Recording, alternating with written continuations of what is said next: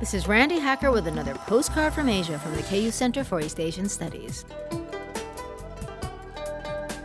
So when it comes to the Buddha, what's kosher and what's not kosher regarding image placement? This question arises because of a recent flap over the image of Buddha on a toilet lid in a hotel in France. The Knowing Buddha website says that Buddha must sit on a shelf, the higher the better. But there are many places the Buddha must not appear. Buddha's face should not smile out from the pocket of your jeans or be on your shoes or on your underwear. He does not belong on a handkerchief or a towel or a napkin. He should not be tattooed on your body and especially not below the waist. Buddha is not a toy.